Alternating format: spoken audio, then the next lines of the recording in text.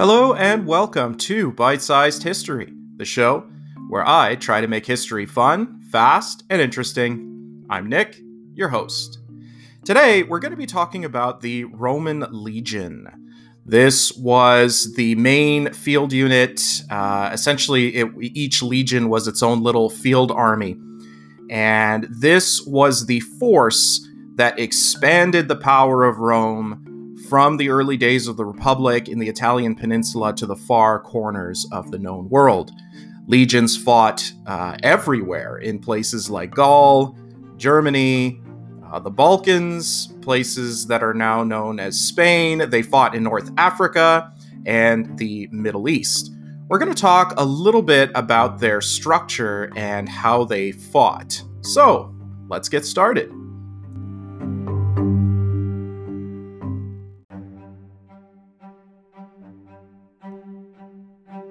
Way back in the early days of the Roman Republic, when Rome was just emerging as a regional power in central Italy, the earliest fighting kind of strategy that they used for their legions was adopted from the Greek phalanx.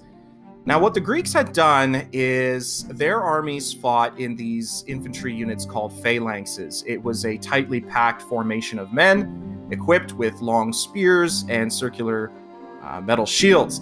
And the idea was to present an impenetrable thicket of pikes to the enemy, and you would advance and then clash with enemy infantry.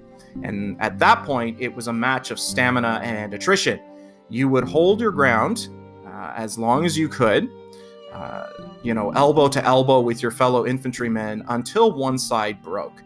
Now, in ancient warfare, it was interesting. The majority of kills and any combat engagement were not from the fighting itself. They were from when one side would break and start to flee the battlefield, and they were cut down as they were running away, especially by pursuing cavalry.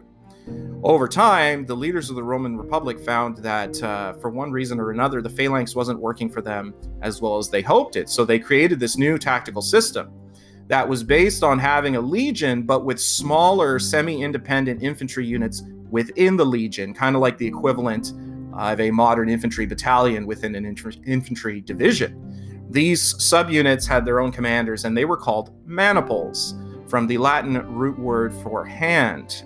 We can see this in the modern English word manipulate, or in the related Latin languages, Spanish and French. In Spanish, the word for hand is mano, and in French, it's main.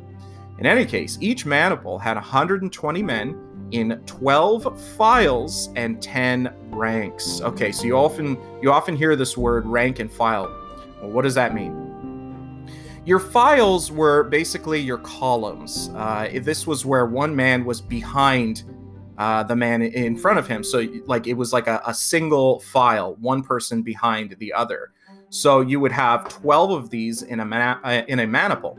And 10 ranks. Ranks were your horizontal lines of men, where you would line up elbow to elbow with somebody on your left and somebody on your right. So the maniples would draw up for battle in 3 lines. And each line was made up of 10 maniples, and the whole thing was kind of arranged in a checkerboard pattern. And what this did was presented something called defense in depth. So because you had this, even if the enemy was able to break through, they wouldn't be able to punch entirely through your line because you had it deployed in several lines in this checkerboard formation. Separating each maniple was roughly the equivalent of 60 feet or 18 meters. The elements of the first line, the way they were trained was that they could either fall back to the second line, or the second line could rush forward to reinforce the first line. And this gave you a lot of tactical flexibility to shift men around depending on where you were winning and where you were losing. There was often a third line as well that was made up of light infantry. These were guys that were physically smaller, but they also were not as heavily armed. Or you would have a third line mixed in with reserves. And these were typically like older men. One, because they didn't have maybe the necessary stamina to fight in the first line, but also because they were more experienced and they had maybe higher morale. Being in the third line, they could maybe prevent some of the guys in front of them from running away. There were two main infantry weapons that were used by the legions. One of them was the pilum, and this was a spear.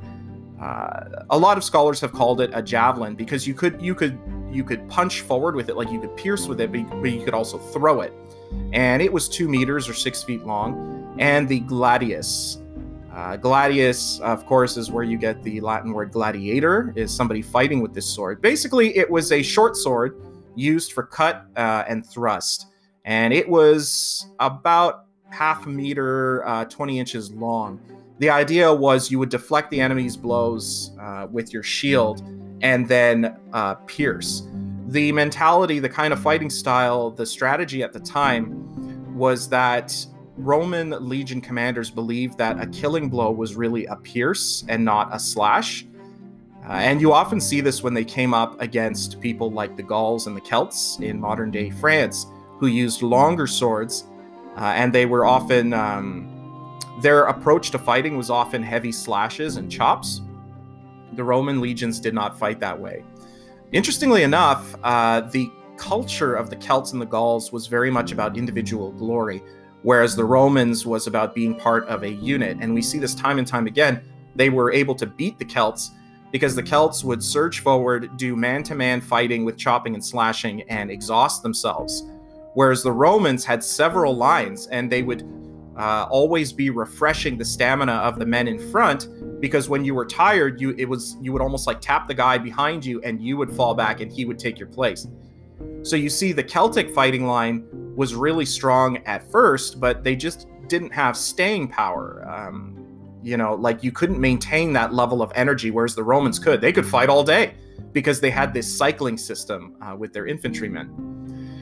The 3 lines of this maniple were typically 75 meters or 250 feet apart, and they were often organized into things called cohorts, and we'll see this later. And like as the armies of the Roman Republic transitioned, evolved into the armies of the Roman Empire, the combat units actually get bigger and bigger.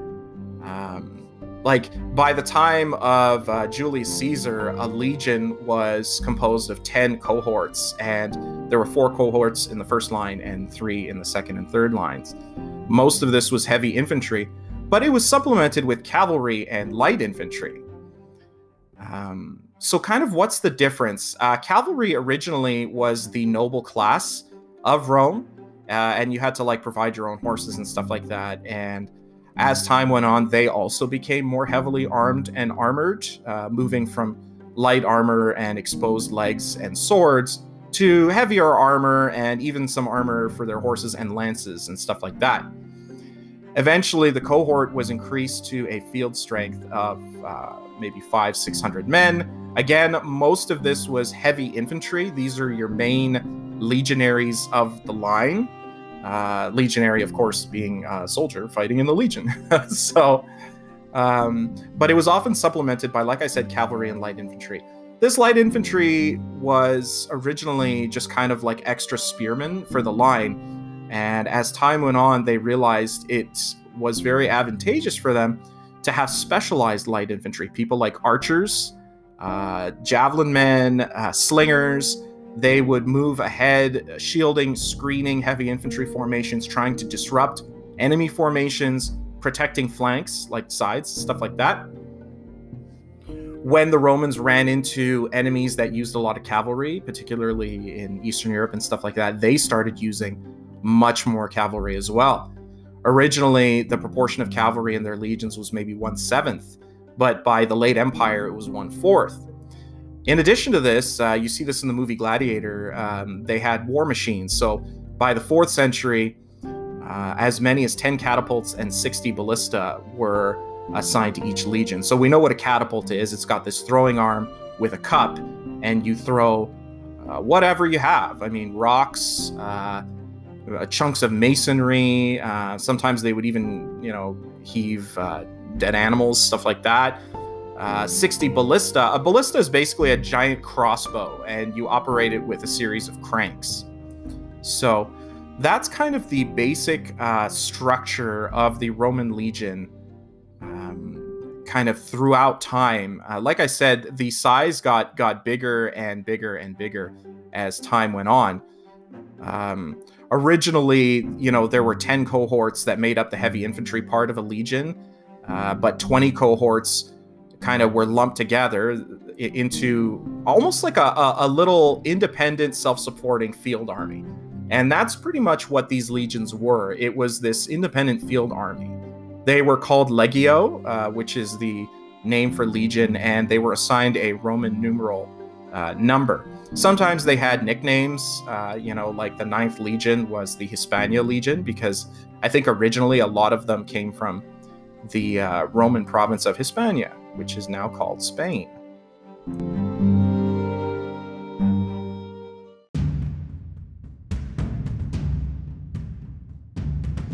I mentioned earlier that the structure of the Roman legion in the early imperial period had 10 cohorts. Well, it gets a little more complicated than that. So if you imagine that a legion was the equivalent of a modern division and a cohort was a battalion, cohort had 480 legionaries, and it was subdivided into smaller units roughly equivalent to modern companies that were called centuries. So there were 6 centuries to a cohort, and each century had 80 legionaries. And within the century, like at the century level, it was commanded by a centurion or centurio, who was an officer, and he was appointed by the higher command. Each century also had its signifer, so that was somebody carrying the signum, which was the military banner with their emblem. There was a cornicen, which was a trumpeter, and a tesserarius, and this was a soldier responsible for the guards, almost like a military police.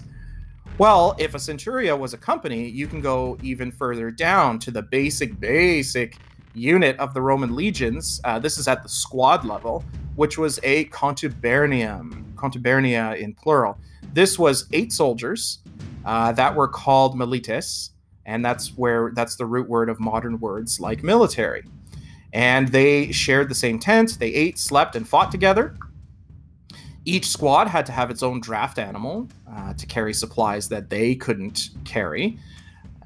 Informally, there was even smaller. They were divided into pairs. And this was kind of where one of the legionaries, it was like a buddy system, like you would support your buddy. And it would be up to you to notify his family when you got home of what had happened to him if he died in battle. New recruits were called tarones, and they needed about 6 months to become milites, like solid trained soldiers. The contubernium, sometimes they had like their own, minor like officer to speak for them. They would choose out of the 8 guys somebody to kind of talk for them to the higher officers. Most often it was the most experienced guy. So just to recap, you had your legion, which was 10 cohorts, and then within each cohort you had 6 centuries, and then within each century you had 10 squads of 8 guys. And that was kind of the basic structure of the Roman legion, roughly analogous to the modern structure of division, battalion, company, and then squad.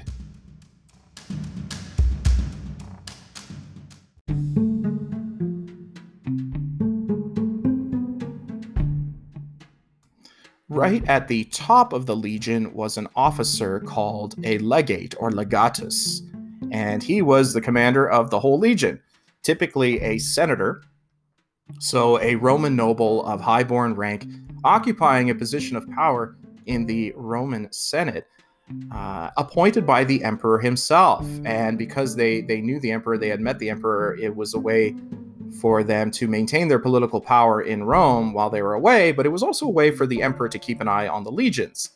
Attached to his command staff were 5 or 6 military tribunes.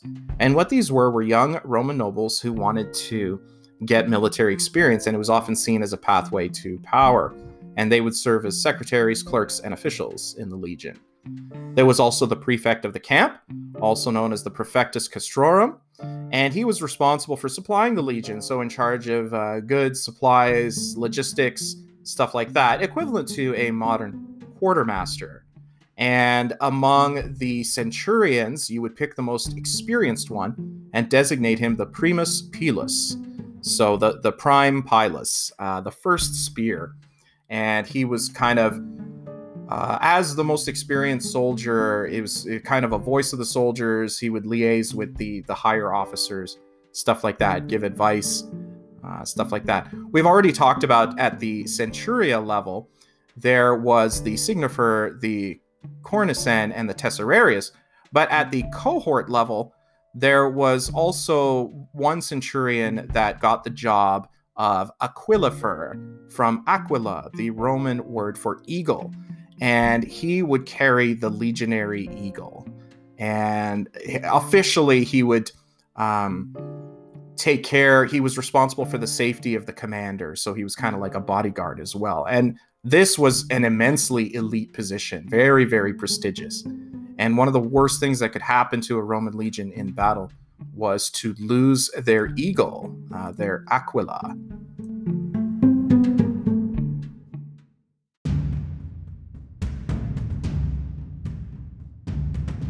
Now I'd like to share just a few basic details about the life of a legionary, or in Latin, legionarius, or legionari in plural.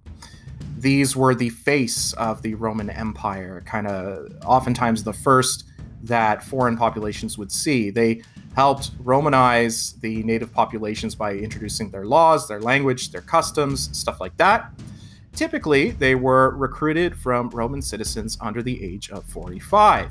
And originally, most of them came from Roman Italy, but as the empire expanded and became entrenched in foreign lands, you started to see legionaries from places like Gaul or Hispania or Britannia, stuff like that. When I mentioned 25 years of service, the last 5 years of your service were typically on lighter duties. They didn't just do fighting. They also expanded the Roman Empire on an infrastructural level by building bridges and roads and aqueducts. Oftentimes, you'll see they had these tattoos, the legion's tattoos, and it says SPQR. Well, that stood for Senatus Populusque Romanus, which stands for the Senate and People of Rome, and it was the symbol of a legionary. Once you actually got through, let's say you survived after 25 years, you received a parcel of land, or its equivalent in money, and you were well respected by all other Romans. Obviously, you were a citizen, stuff like that. So if you could hold on for 25 years, one of the great things about the Roman legions of the Roman Empire was that they basically had a pension plan for their veterans, like you would get land or money at the end of your service. And that encouraged fresh generations to join. It was seen as something it was very well thought of, very well regarded by fellow Romans.